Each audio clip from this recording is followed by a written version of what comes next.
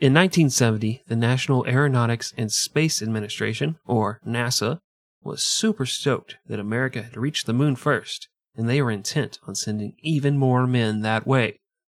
In April of that year, they launched a rocket carrying a crew that they hoped would perform a precision touchdown in a previously unexplored area of the moon where they could collect and analyze some super cool rocks, guys. If that sounds boring to you, well, most of America agreed. But disaster struck, and the crew never landed on the moon. What followed was several days of high anxiety as the entire world watched and wondered if the men could make it home. Did they survive? Or are they still hopelessly lost in the void of space? You're going to find out, buddy, because you're going to grab a drink, settle in, and enjoy this episode of 100 Proof History titled Apollo 13. This is ground control to Major Tom Hanks. This is 100 Proof History. We're drinking whiskey and talking history. So, grab a drink, sit back, relax, and enjoy a few laughs as the guys talk about all the horrible things people do to each other. Here are your hosts, Chris and Greg. Oh, well, first, hello, listener. Thank you for joining us. I have just noticed over the Zoom, Christopher, you are, or should I call you Spaceman, you are wearing a skin-tight latex spacesuit, which would be completely impractical and ineffective, and is obviously bought from a costume store. Yeah, it's a child's medium, actually.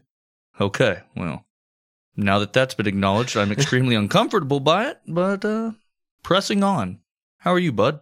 Is it the suit, or is it the fact that I have very large nipples that are protruding through the skin of the suit? Is that what's... Because I feel like that's where your eyes keep going.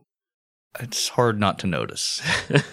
Honestly, sometimes your eyes are just drawn to, like when somebody has a booger, you can't help but when you're talking to them, you just keep looking at the bug, and then they pick up on that and they take care of the bug. Yeah, you have not taken care of the nipples. Well, you were about to ask me how I'm doing, and as you can tell, I am very excited. And I don't know if that's going to stop before we finish this episode because dry whistle noise. Because, man, what a story we have for you guys this week. It is the tale of Apollo 13. You may have seen the movie, starring Tom Hanks, hence Greg's joke in the intro. Well, you know, it was a fantastic movie, and it's hard not to think about when you're doing this story. And I love that movie. Yeah? There are some licenses taken with what happened in the movie versus reality, but that's always going to be the case with movies. The good thing is, for our presentation of this story, we are leaning on a source. You want to tell them about that source, Chris? Yes, it is Apollo 13, the movie, starring Tom... No. No, our source is Apollo 13 by Jim Lovell and Jeffrey Kluger. And Jim Lovell's a guy you're going to meet here in the story because he was one of the astronauts on the ship. And obviously not biased. You know, he's going to tell you the whole truth. You know, all the sex It's not going to make him look really good and everybody cocaine. Else maybe. Yeah. Yeah. Not at all. He definitely mentions how they were just tripping balls on shrooms the whole time. Yeah, it's a very good book. It's one of those books that makes me feel like an idiot, kind of like the book we did on the Challenger disaster, because they start using all these scientific terms and abbreviations and acronyms, and I have to pause reading to look it up. Like, oxygen. Okay, that's obviously cable network for women. Don't know why that was so important on this journey. But no, it was a very good book, and I highly recommend it. I actually have a personal anecdote about Apollo 13, if you will allow me to air a grievance. I will. Okay. In high school, and this is a true story, in high school we had these weekly trivia games in one of our history classes. And basically the teacher just pulled Trivial Pursuit cards, and you'd be in teams, and if you won for the period, the 6 weeks period, whatever it was, you got like bonus points on your grade. So it was like real competitive. And one of the questions I remember to this day, because it haunts me 40 years later, was the teacher asked, what spaceflight suffered a catastrophic failure, had to abort a moon landing and return to Earth? Something along those lines. And man, I smacked that bell, and I said, Apollo 13. And she said, no. And everybody else was very confused. This is shortly after the movie came out. And so there were other people that rang in and said the exact same thing, thinking I'd said something different. And she said, well, Apollo 13 never happened. They skipped 13 because it's an unlucky number. Well, then where was she reading this question from? It wasn't Trivial Pursuit. I don't know. I don't know why she did this. I think it was out of spite. I think it was a personal attack on me. And when this lady, whose name was Miss Beaver, dies, I'm going to piss on her grave. What was the answer? Apollo 13! What was her version of the answer? She didn't give us one. What a bitch. Yeah. Yeah. So she's going to listen to this podcast. And you know what? It's coming, lady. You just get ready.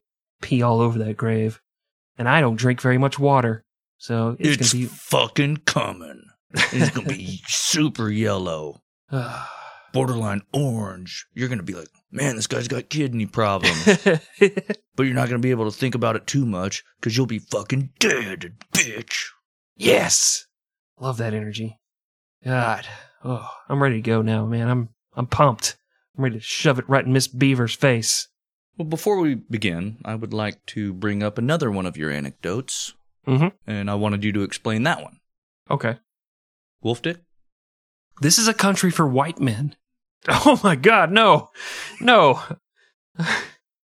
Oh no, that fundraiser footage finally escaped. Shit. No, that was a quote from Andrew Johnson, you jerk. Taken out of context. Is that what it's from? Yeah, I knew I should have thrown my voice when I said that. I knew that got killing. It got saved so long ago. I don't remember what it was from. Well, you ready to tell the people about this story? I guess, yeah. Now that I've been canceled, nobody's going to listen, but it's fine. Son of a bitch.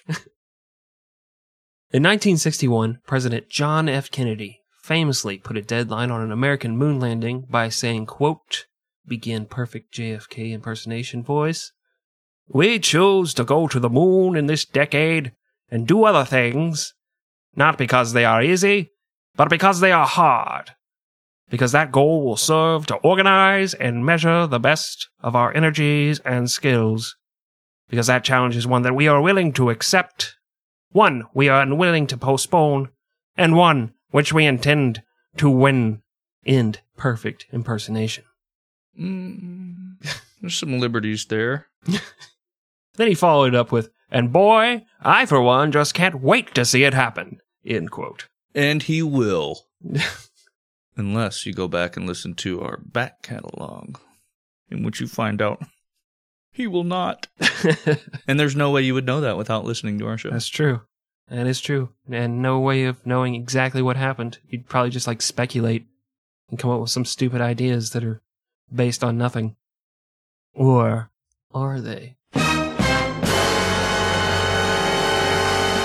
Well, NASA said, you say jump, we say how high. And he said, fuck you, I just said jump to the moon, you idiots. And so they got to work.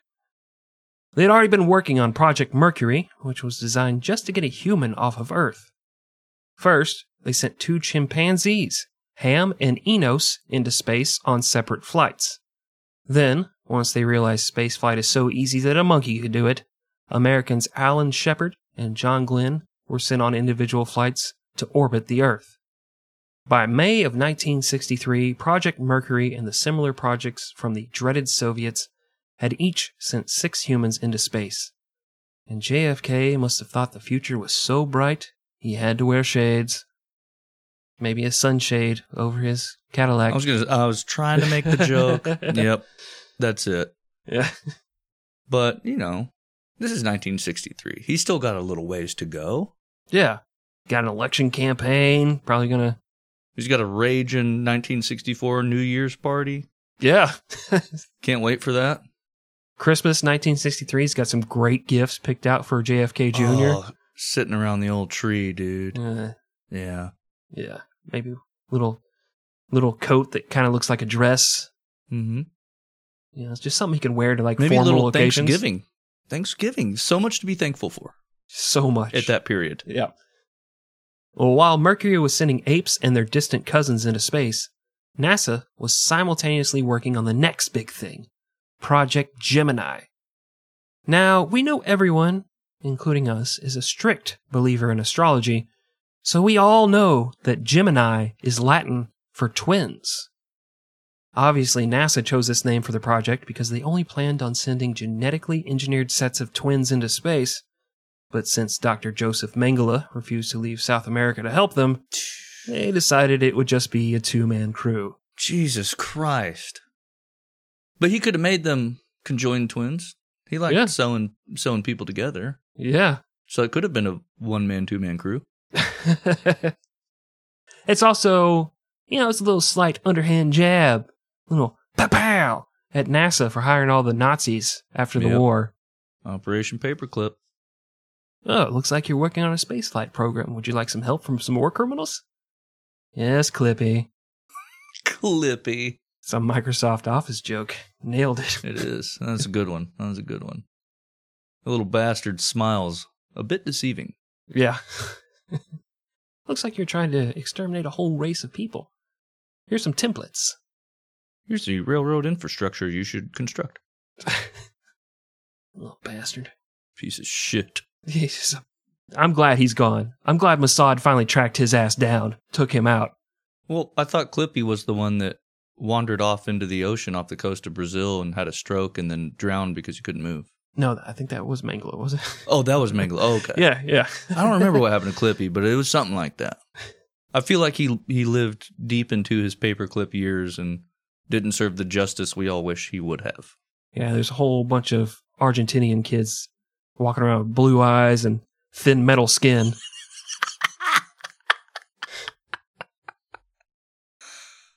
That was a good one, my boy. Thank you. Gemini's whole purpose was to prove that men could survive the 8-day trip to the moon and back, and to develop methods of traveling and working outside of their spacecraft.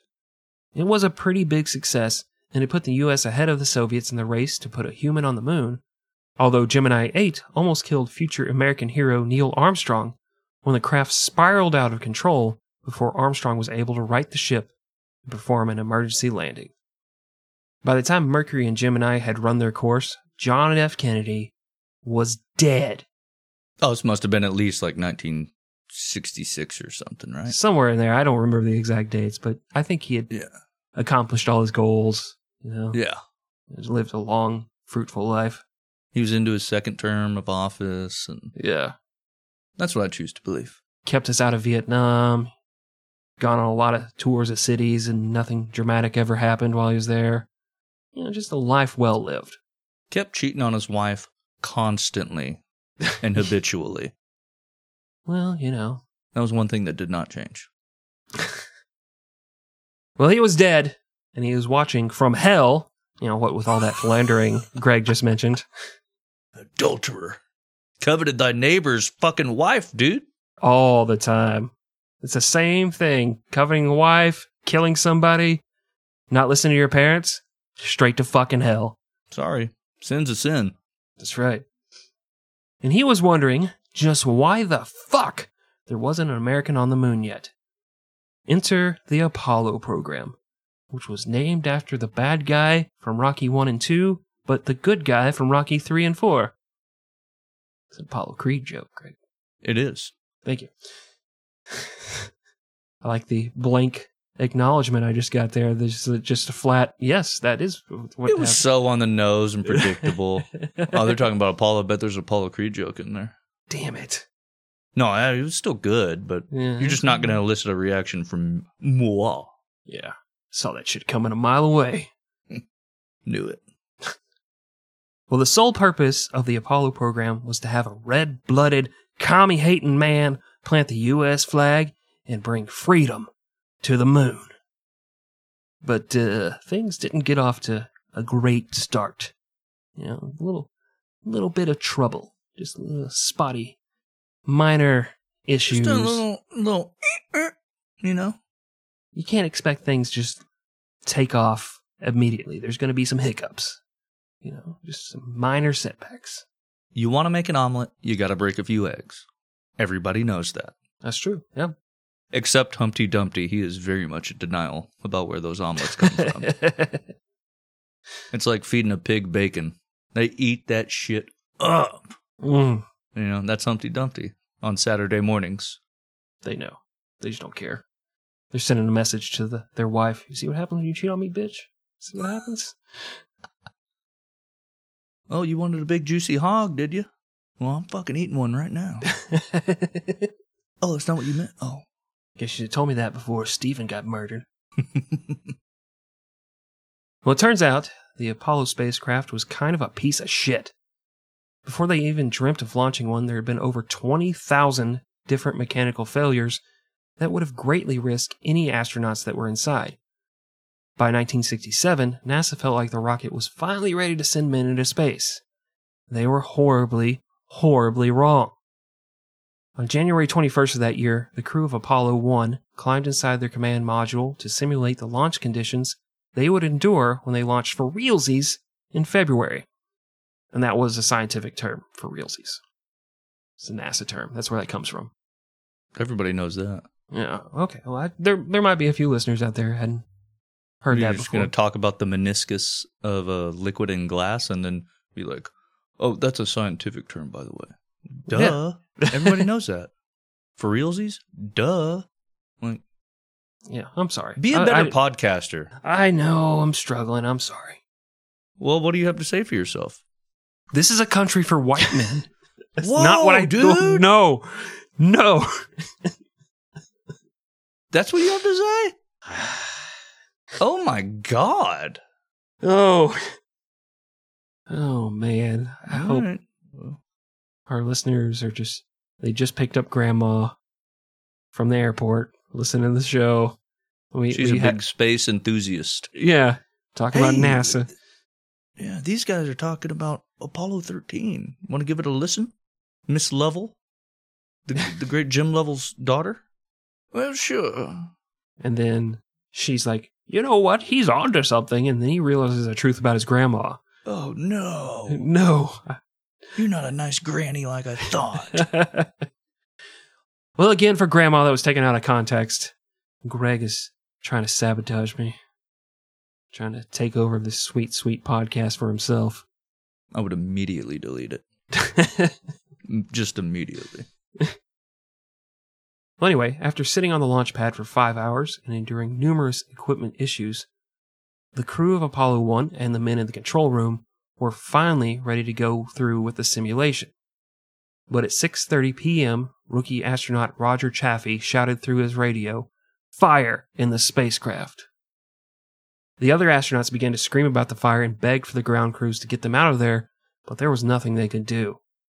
The atmosphere inside the capsule consisted of pure oxygen, and a small electrical spark had started a raging fire. The 3 astronauts, Gus Grissom, Ed White, and Roger Chaffee, suffocated on the fumes within 15 seconds.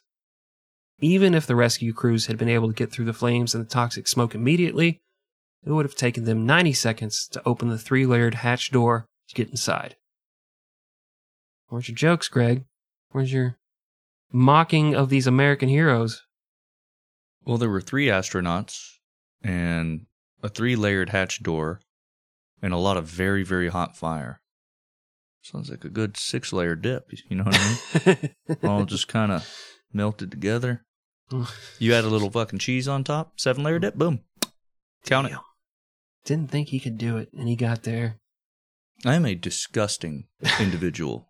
You know that. You're my friend. Sorry to doubt you. Even Clippy was like, that motherfucker just went there with that joke? Really?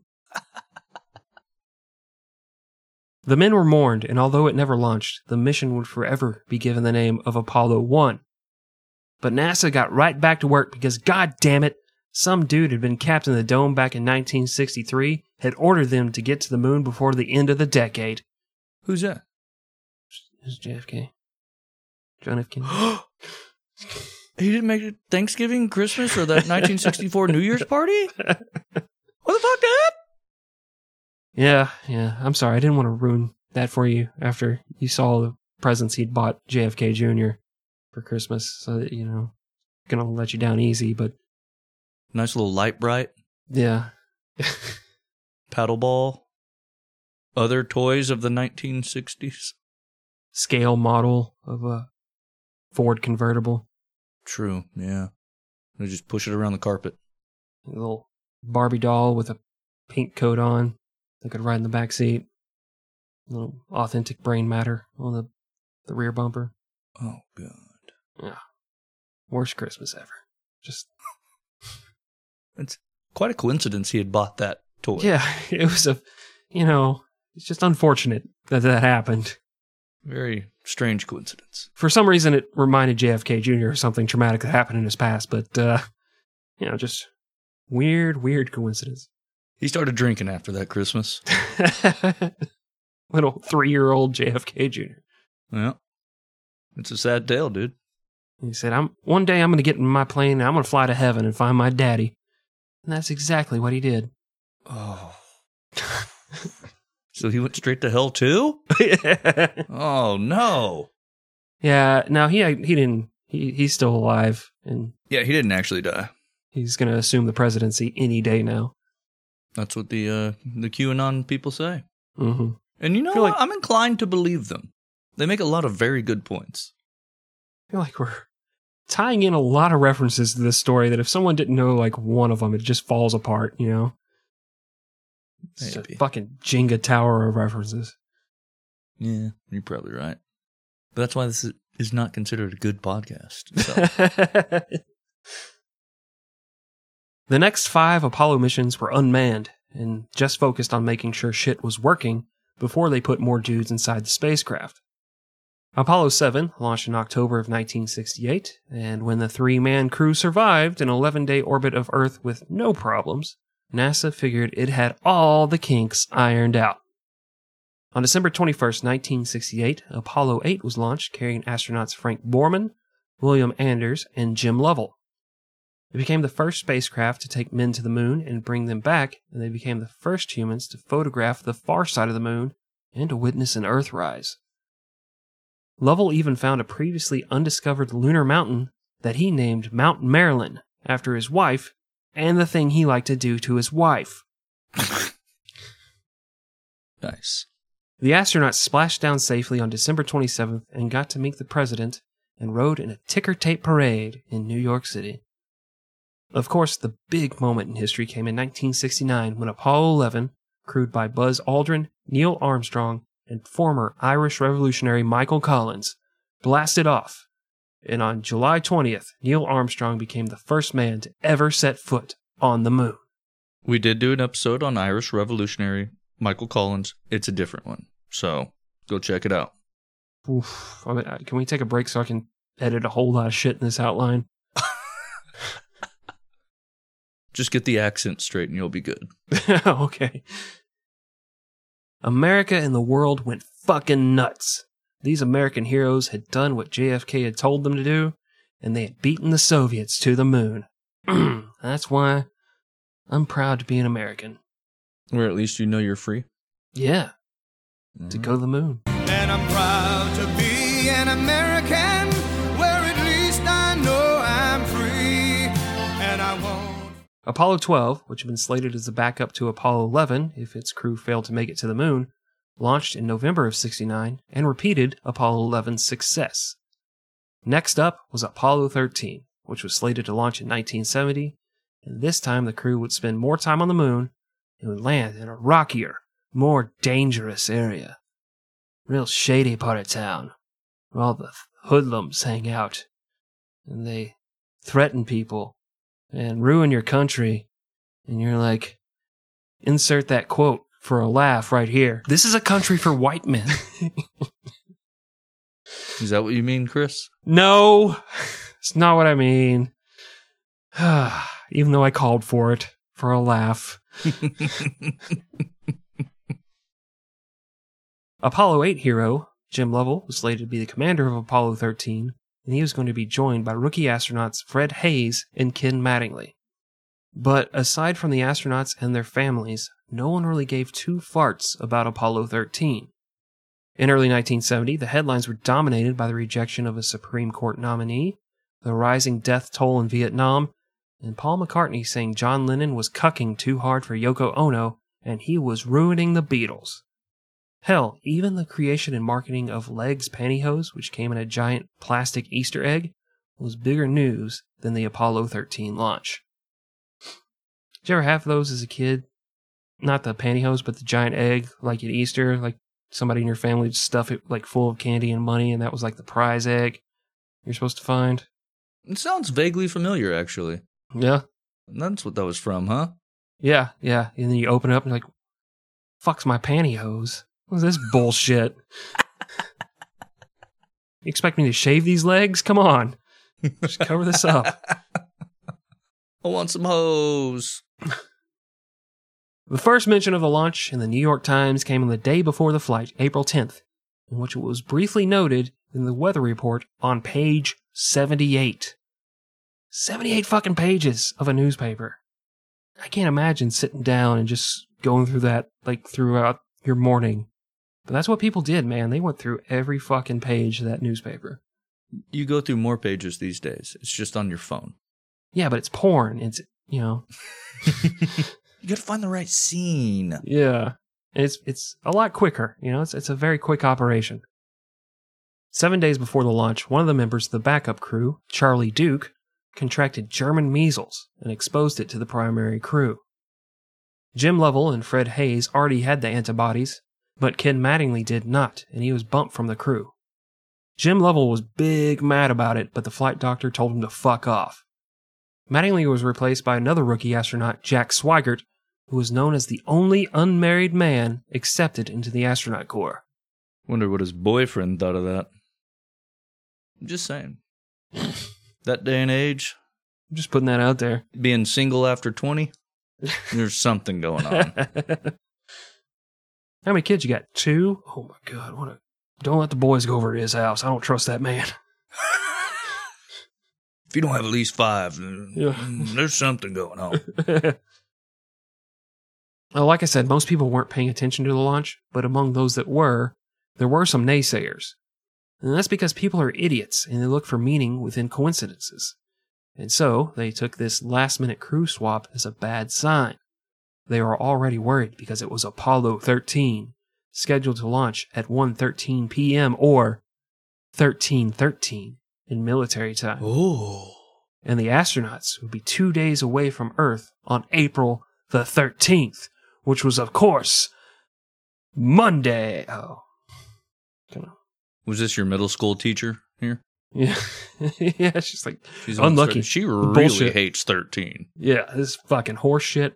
And I'm sure it's going to fly past some black cats. It's just full of broken mirrors. Yeah, they're going to cancel this flight. And I'm going to rub it in that smart kid's face later. He thinks he's so cool because he always wins at Trivial Pursuit. And he always gets random boners in my class. Yeah. Ooh, look at you, Mr. Cool Guy. I'm going to get that fucker. What's wrong with black cats? This is a country for white men.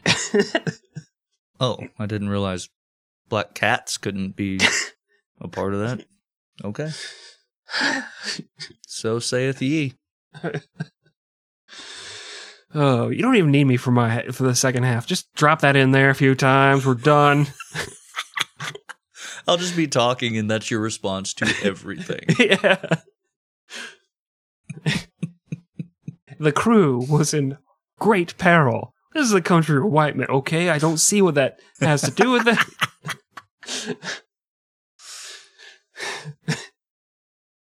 Well, Apollo 13 lifted off from Cape Canaveral in Florida on schedule on April 11th, and within 3 hours had escaped the surly bonds of gravity and had slipped out of Earth's orbit.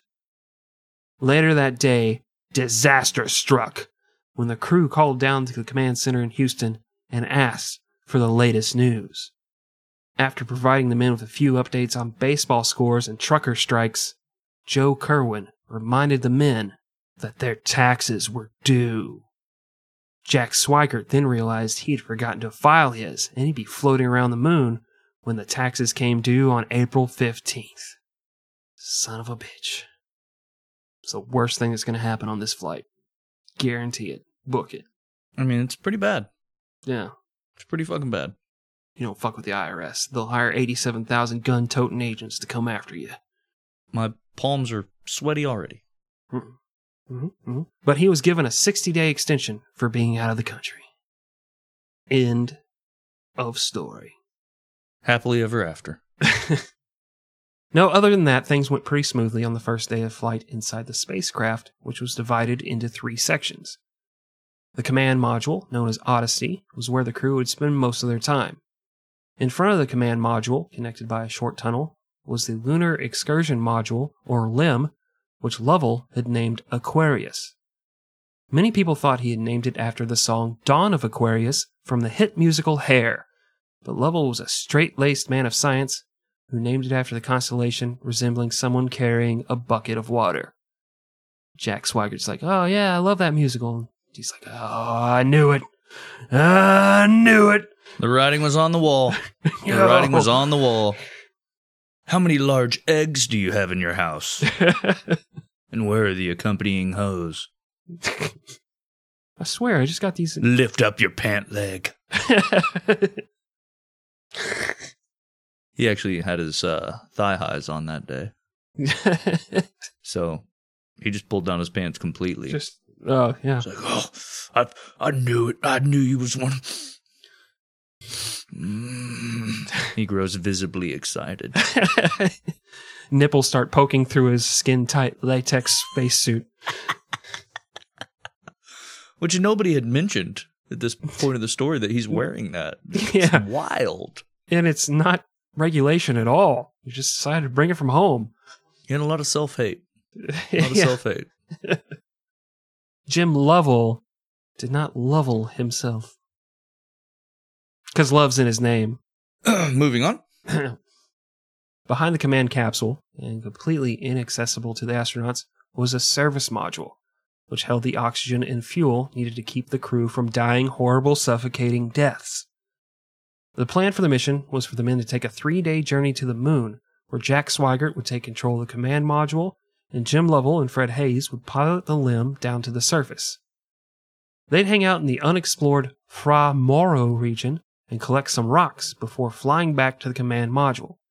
Then, just a quick flight back to Earth, they ditch everything but the command module and splash down on April 21st. Easy peasy, lemon squeezy. The trip was viewed as so routine and boring that when the crew broadcasted live from the ship on the night of Monday, April 13th, every single television network opted not to show it. Jim Lovell's wife, Marilyn, had to drive to NASA HQ in Houston just to watch the broadcast from a VIP section inside Mission Control. That's in the movie. Mm-hmm. I know things. I know things. As Lovell and his crew gave a tour of the Apollo 11 spacecraft and attempted to educate people on the things they found interesting, they had no idea that no one gave a shit, and they were pointlessly speaking into the void of space. 100 Proof History. Fuck you. Little did the uninterested public or the hard-working crew know that within seconds of the end of their broadcast, a routine operation would cause disaster to strike and would put the lives of the crew of Apollo 13 in imminent danger. It was the number 13. It fucking was. It got him. It got him. Miss Beaver was right. What a bitch, though. Yeah. Ruined my childhood. I would have made something of myself if it wasn't for that one trivia game. Disillusioned me. Uncle Mrs. Beaver. Ruined my childhood. Yeah. We could rock a pair of legs pantyhose, let me tell you. Would the crew survive? Or would their command module become their crypt, eternally floating through space, as a reminder of man's hubris and the uncaring nature of the universe? We'll answer that question and many more after this break. This one right now? Yeah, the one we're about to take. All right. Okay.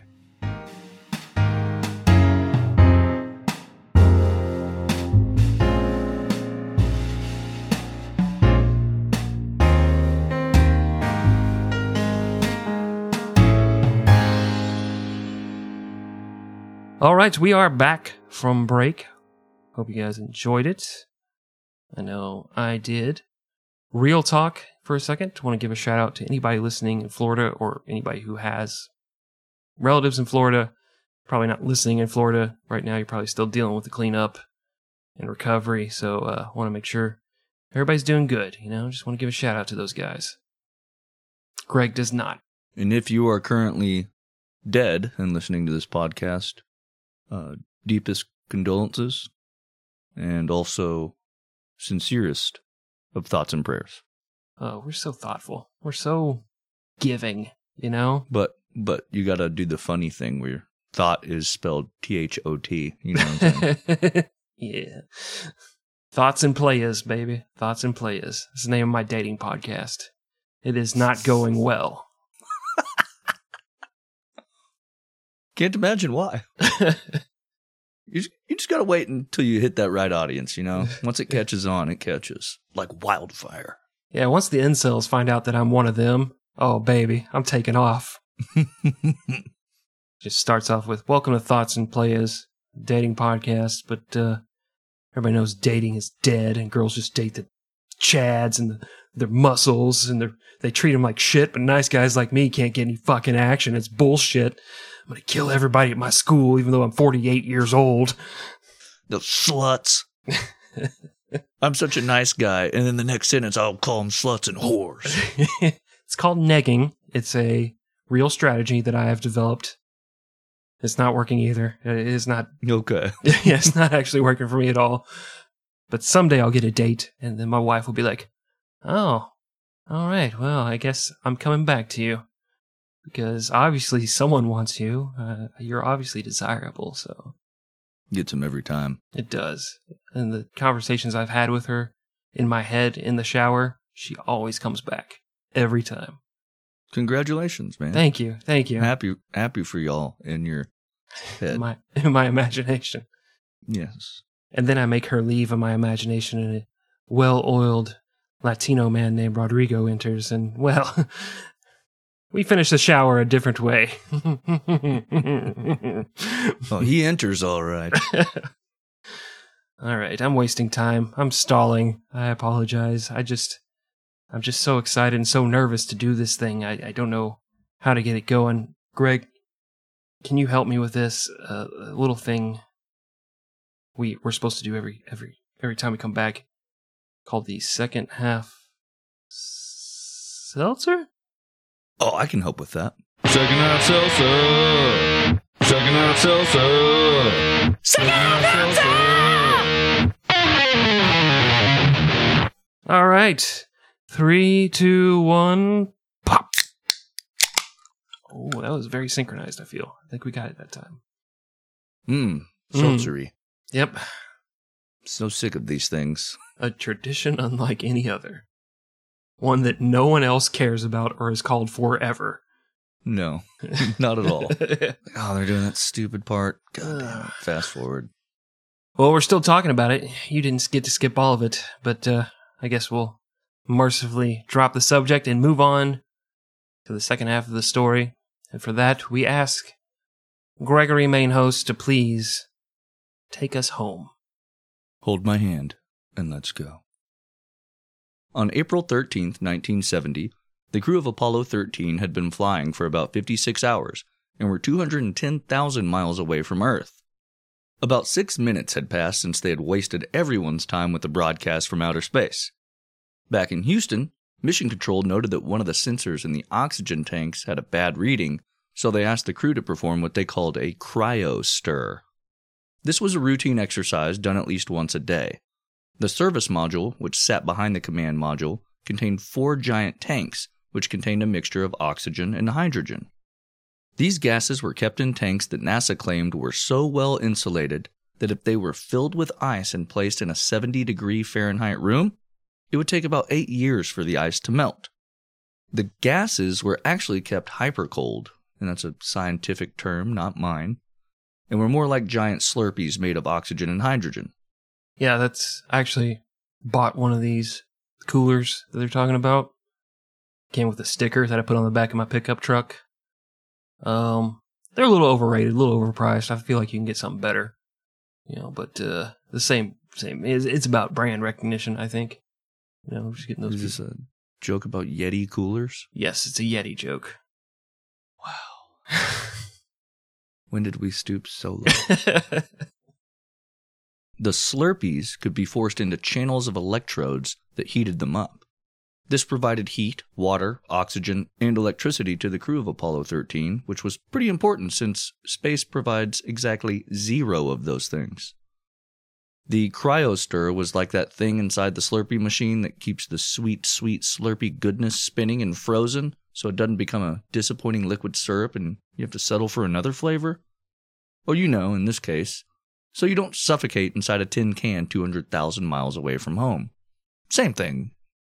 Fun fact, the Slurpee machine was actually invented by Wernher von Braun. That is not a fun fact. People don't know that. After he finished working for NASA... Oh, let me back that up. After he finished being a Nazi, then he worked for NASA, then he invented the Slurpee machine. But he was kind of a stickler for the rules. Like, if he came into one of the stores and he saw the red light was on and, like, the pineapple Fanta flavor wasn't available, boy, he lost his shit. Like, he got really upset. Like, goes up to the cashier, like, what the fuck, dude? He's like, I can't make it go faster. He's like, You ever heard of the V2 rocket? He just looked at him and said, "Get on the train." And that guy was never seen again. It's a Holocaust joke, Greg. Yes, I realized that. Following instructions from Mission Control, Jack Swigert threw the switch to stir all 4 of the cryogenic tanks. 16 seconds later, the crew heard a loud bang and felt the entire ship shudder.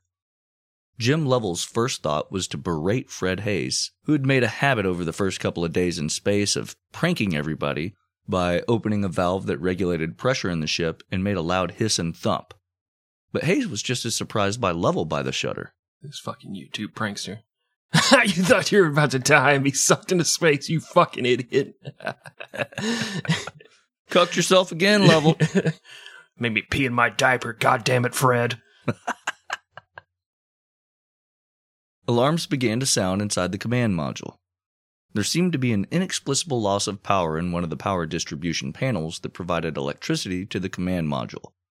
If one of them was dead, it meant that half the systems in the spacecraft could give out at any moment. It was then that Jim Lovell got on the radio and uttered his now iconic phrase, "Houston, we've had a problem." And Chris, the listeners asking themselves, is it not Houston, we have a problem? That's what Tom Hanks says, but it's actually this. There's actually a recorded audio of him saying that. Aha. We've had a problem. Makes sense. Grammatically correct. Well, yeah, so he said, "Houston, we've had a problem." And the less iconic second half of that statement, "We've had a main B bus undervolt." Houston responded, "Okay," and began to look at all of their readings and were shocked to find that tank number 2, which held half of the ship's oxygen, was now reading at precisely 0%. The levels in oxygen tank number 1 were slowly dropping. One of the antennas was no longer transmitting, and the ship had switched itself to its 4 smaller antennas. The odds of a failing power bus, 2 failing cells, and a broken antenna were so astronomical that Mission Control thought it had to be an error on Mission Control computers. But on the ship, the astronauts were getting the exact same reading. So everything's going to hell in a handbasket, and it's so great when you're reading the book. Basically, anytime these guys came back with some bad news from the spacecraft, Mission Control's like, "Okay, cool, we'll look into that." Basically sending the K text. They have to project calmness, dude. They do. I understand it, but it's still kind of funny. You'd be like, "Oh my God, everything's on fire. This guy's fucking dead. That guy's fucking my wife. I'm going to crash this thing into the goddamn sun." And like, all right, copy that. We'll look into how we can get you to the sun. Well, equally concerning for Jim Lovell was the fact that his ship no longer seemed to be on course and wasn't rotating as it was supposed to. See, the Apollo ships were designed to rotate at a very slow 1 RPM to keep the temperatures even.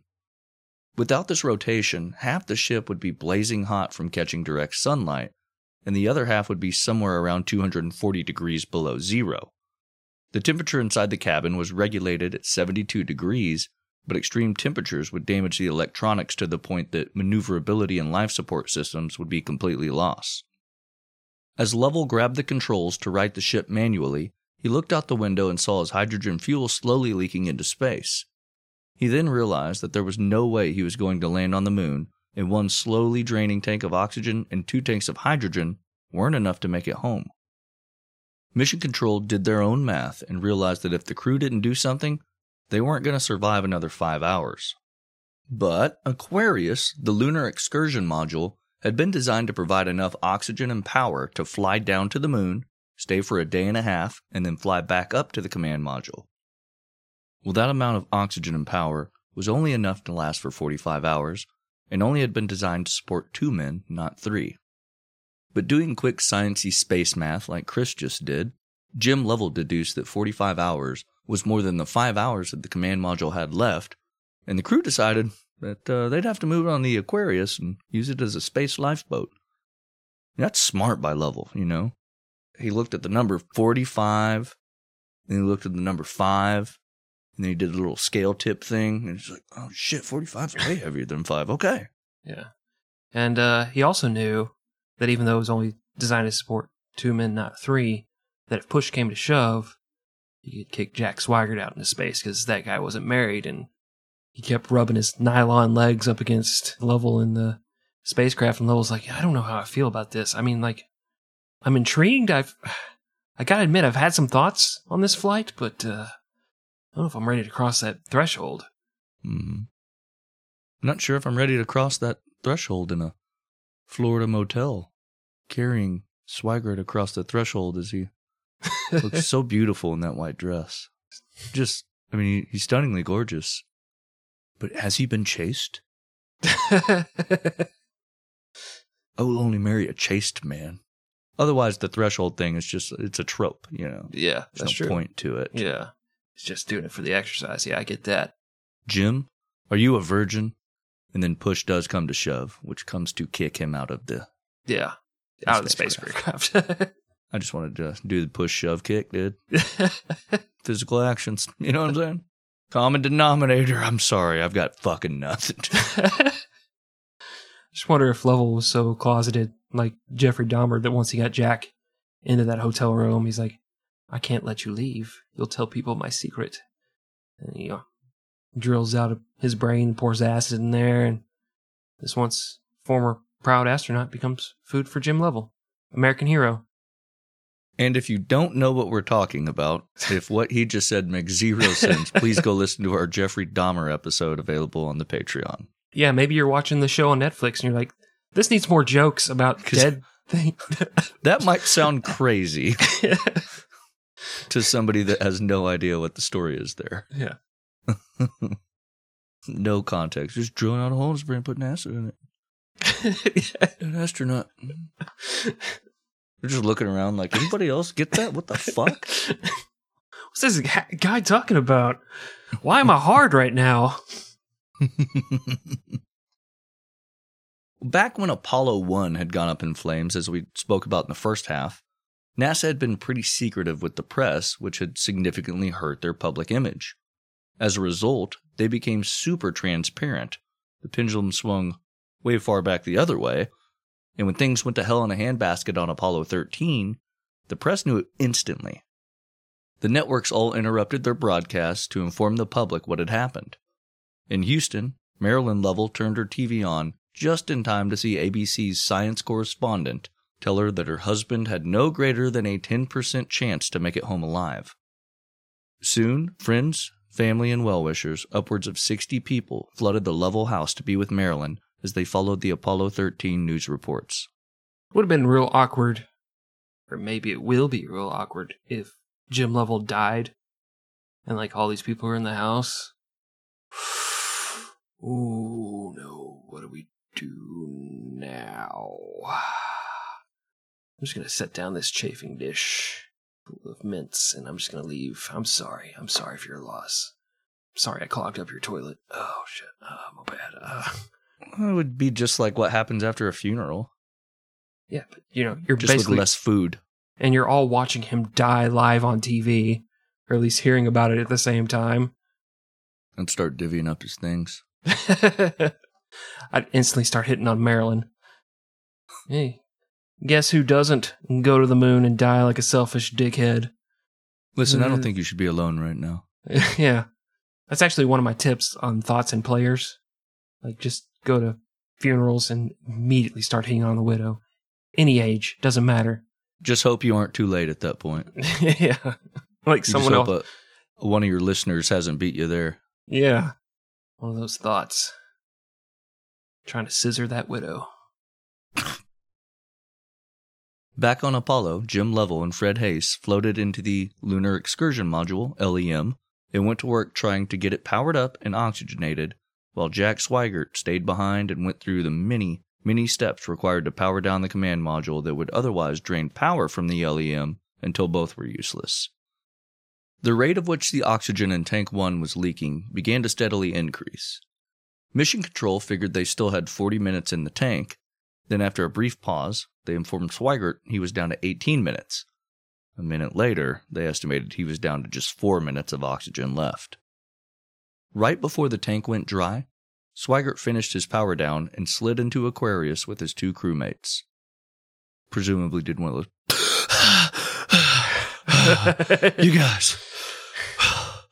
You guys barely made it. I was holding my breath there right at the end. Woo! Like, Jack, And they're lit up a cigarette, and they're like, no! Yeah. Jack, you're such a fucking dick. Take off those nylons. Put on your space bottoms. He still has the space suit top and helmet on. Just the legs. Visor up, smoking.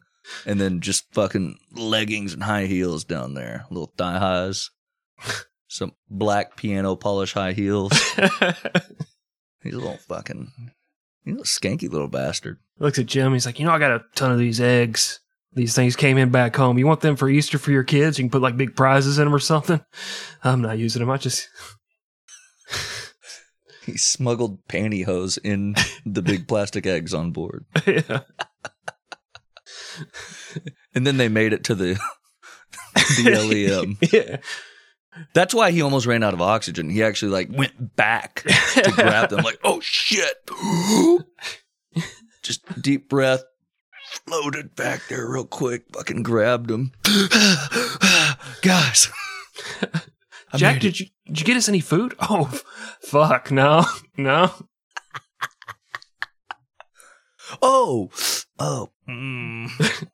It's only a few days, guys. We got this.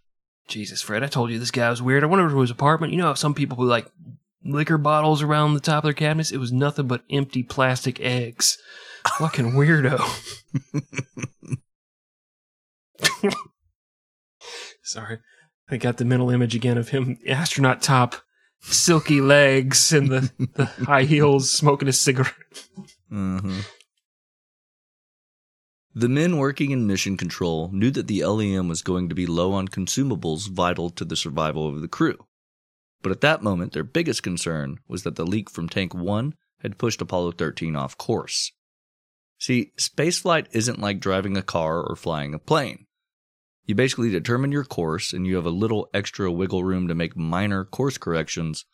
But if you fuck something up in the 60th hour of a 150-hour flight, it might mean you miss landing back on Earth by a scant 40,000 miles. That's pretty far. Unless it's an asteroid. Then they freak out when those things are like within like 10 million miles. We didn't even see that one coming. That could have been the one that killed us all. 10 million miles, guys. Whew. Dodged a bullet there. Everybody's like, NASA's so lame. We have actual problems here on Earth. Actual, real, fucking problems. Like, did you hear that Taylor Swift was going to do the halftime show at the Super Bowl, but then she backed out and they made Rihanna do it? Oh, my God. Real issues to deal with here. They made her do it? Oh, they forced her to. Gunpoint. Roger Goodell kidnapped her. There's a whole thing. You should really be on Twitter. Oh, okay. Don't get on Twitter. It's awful. It's awful. Yeah, good reason I'm not there. Yeah. Well, to correct Apollo 13's course, the scientists at NASA went to work doing their smart people thing and figured that a controlled boost of 40% for about 36 seconds would increase the ship's speed by 16 feet per second and give it enough of a boost to allow it to slingshot around the dark side of the moon. Once they'd made it back around the moon, they'd use the moon's gravity and another controlled burst to send Apollo back on a collision course with good old Mother Earth. To confirm their theories, they brought Ken Mattingly in and had him and a few backup pilots run through it in a simulator. Now, what happens, Ken, if one of the crew members is trying to, I don't know, fight back some demons and deny his thoughts about another crew member who is looking just stunning in his evening gown? What happens then? Whoa, please. This is a simulator, not a stimulator. And they all just like laugh and high five, and it's like, okay, that'll never be a problem. Little did they know, 200,000 miles away. Uh-huh. But he was just so classy, and he said it with a little fucking martini glass in his hand. So they're like, oh, you're right. That'll never come up. They were all drunk. I thought that was hilarious. Like Don Draper running the simulation. Like, looking all fucking nice and handsome, sexy, and tall, and just little muscle, but not too much muscle. Just all the right places, Oh, man. I feel like he's damaged. Don Draper, am I right? Yeah. I feel like he's damaged. Maybe I could fix him. I don't know. We could be friends, and I don't know. We'll just see where it goes. It's worth a shot. Yeah. Have you seen him? It's worth a shot. Well, the first boost went off without a hitch about 5 hours after oxygen tank number 2 had gone number 2 in the proverbial bed. As the crew reached the dark side of the moon, they became and remain the world record holders for the humans who have traveled the furthest from the surface of the Earth, reaching a distance of 228,000 miles away from Cape Canaveral, Florida. Also hold the record for number of times Wizard of Oz was watched on a single flight because of Dark Side of the Moon. They synced it up when they crossed. Pink Floyd. 1970s reference. Oh, I think the Dark Side of the Moon Wizard of Oz thing happened in the 90s, so at least only 30-year-old reference. Oh, okay. Nice. Yeah, I think I'm killing it. Killing it. Nailed it, dude. Then, about 18 hours after they had boosted the first time, they fired the engines on the LEM once again and began the journey home. Typically, they would have confirmed their trajectory by reading the stars, but the debris field around the rocket made that impossible, so they used the only star available, the sun. Little known fact. I thought you were going to say John Hamm again. John Hamm is never available. Are you kidding me? That dude ends a relationship and gets snatched up in an instant. Yeah, fair enough. Yeah. So, you got my hopes up, though. I had to Google it real quick. I made my wife upset for real when I was like, hey, Shakira is getting a divorce. You better watch out. She's like, oh, you like Shakira, huh? I was just making a joke. Yeah. No. That's the type of woman you like, huh?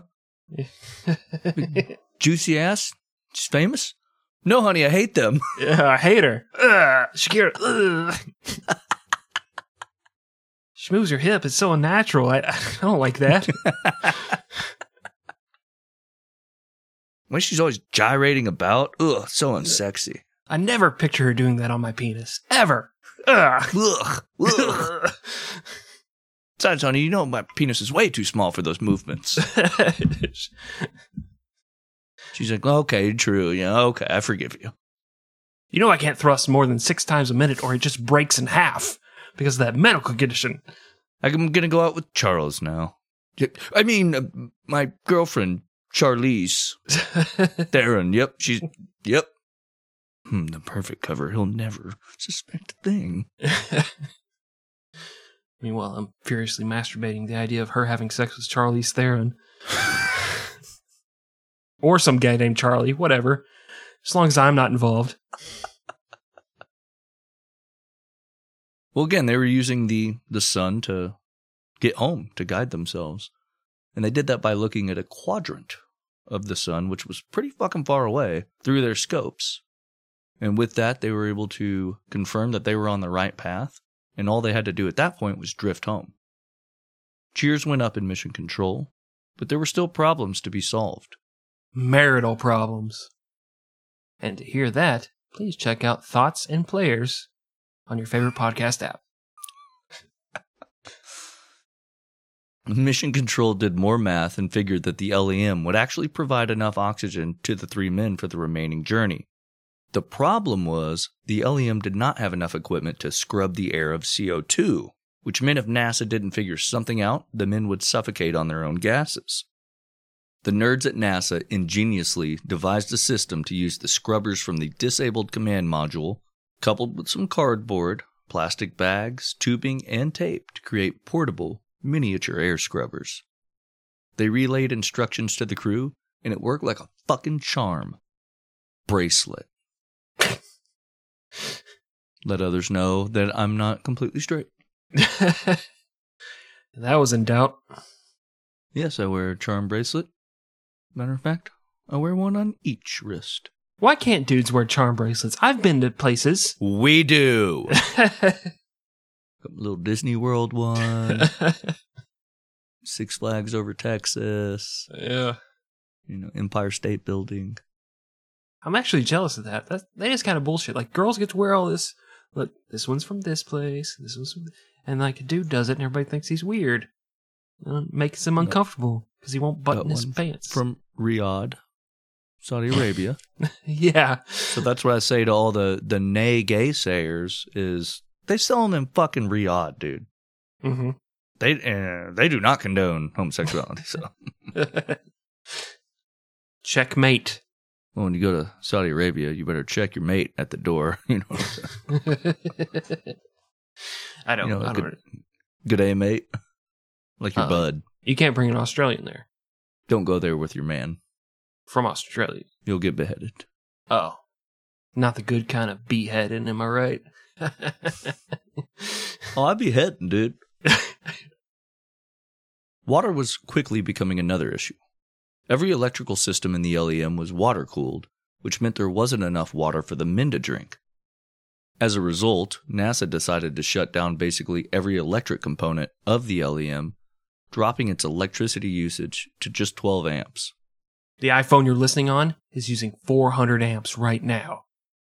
I don't know if that's right. I just made that number up, but 12 amps is not very much electricity. Even with this sacrifice, the men still could only have 6 ounces of water a day. As a result, Fred Hayes soon developed a nasty urinary tract infection, and each man began to drastically shed weight. The ship continued towards Earth over the following couple of days as the men sat in the cold temperatures, dehydrated and hungry, surrounded by floating bags of their own pee and poo. Because the LEM was venting steam, it slowly began to drift off target once more, and risked either burning up on re-entry or skipping off the atmosphere and drifting forever.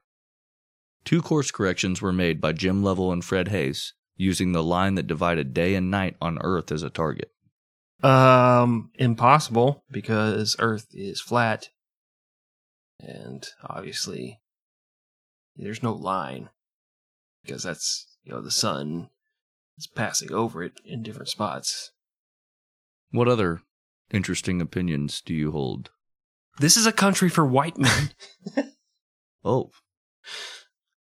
Okay. Well, interesting. I'd be worried about getting canceled, but there are way worse things being said on podcasts right now. They're way more famous than ours. We probably just got like 10 million more listeners. Saw one podcaster complaining that Ariel the Mermaid in the new Little Mermaid movie was black. And he was like saying how scientifically unrealistic that is because she lives at the bottom of the sea and she would not get enough light to change the melanin of her skin.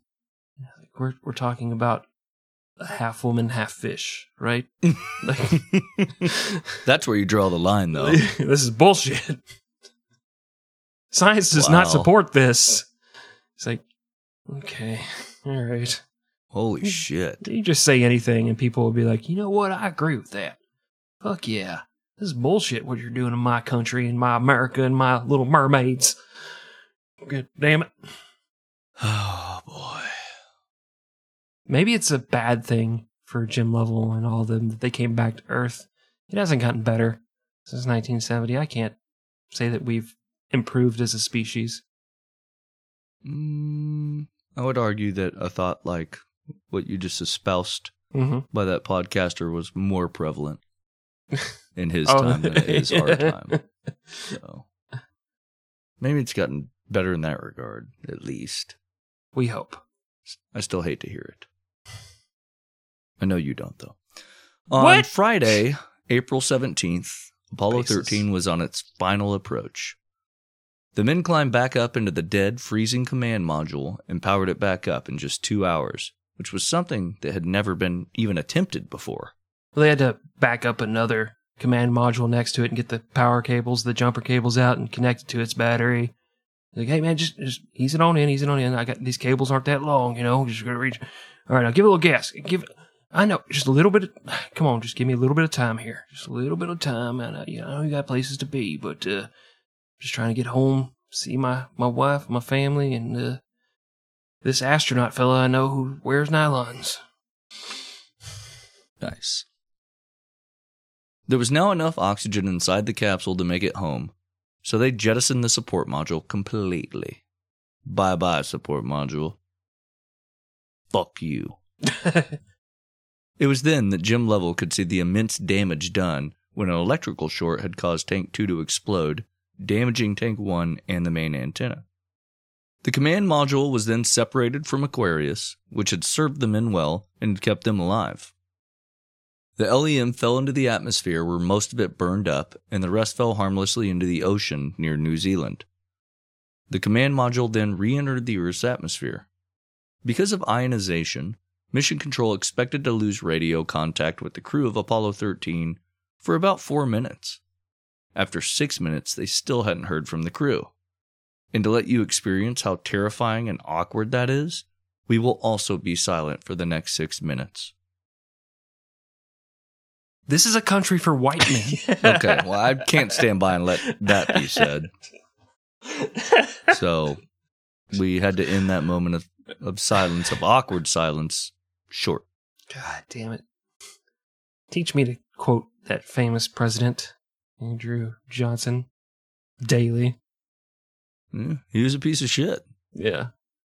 I really should get rid of his book on daily affirmations. Stop reading them to you on this podcast. Maybe you just shouldn't say it in your regular-ass voice.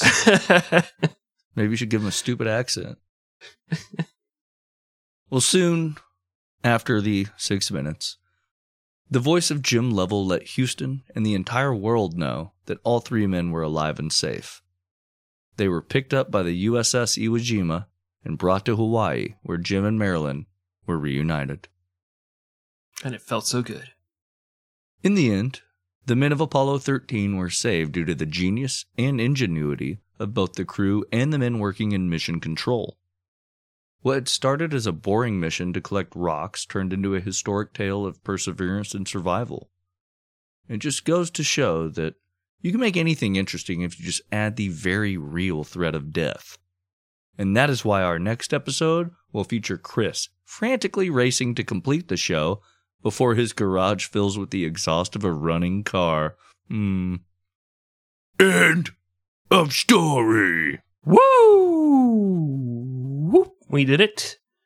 I don't have to worry about that running car because I'm pretty sure I'm going to be murdered for the things Wolf Dick kept interjecting that I said as a quote and asked him not to reuse. But whatever. Also, I'd like to apologize to the family of Jack Swigert because we don't know his sexual proclivities. He was a hero. He went on Apollo 13. Sure, he never got married and died childless, but we can't just assume things about his sex life based on that. So, if you're listening, Jack Swigert's family, we apologize and we salute him. Yeah, that's all I got. All right, well, there's a little bit more in this story. Maybe 4 little things you need to know. 4 little things that we call the Fast Facts. Fast fact number 1. Roger Chaffee, who died in the Apollo 1 fire, also played a big role in another piece of American history. In 1962, the world was seemingly on the brink of nuclear war when it was discovered that the Soviets had placed nuclear missiles that were capable of striking the U.S. on the nearby island nation of Cuba. Roger Chaffee had been one of the pilots to fly over Cuba and document the position and number of these missiles for President John F. Kennedy. Fast fact number 2. Apollo 12 is largely forgotten, but some interesting stuff happened during the flight. First, it was struck not once, but twice by lightning during liftoff, causing some minor electronic issues. Also, it was the first space flight to bring along a color video camera, but one of the astronauts pointed the lens directly at the sun, allowing solar radiation to fry all the film inside the camera.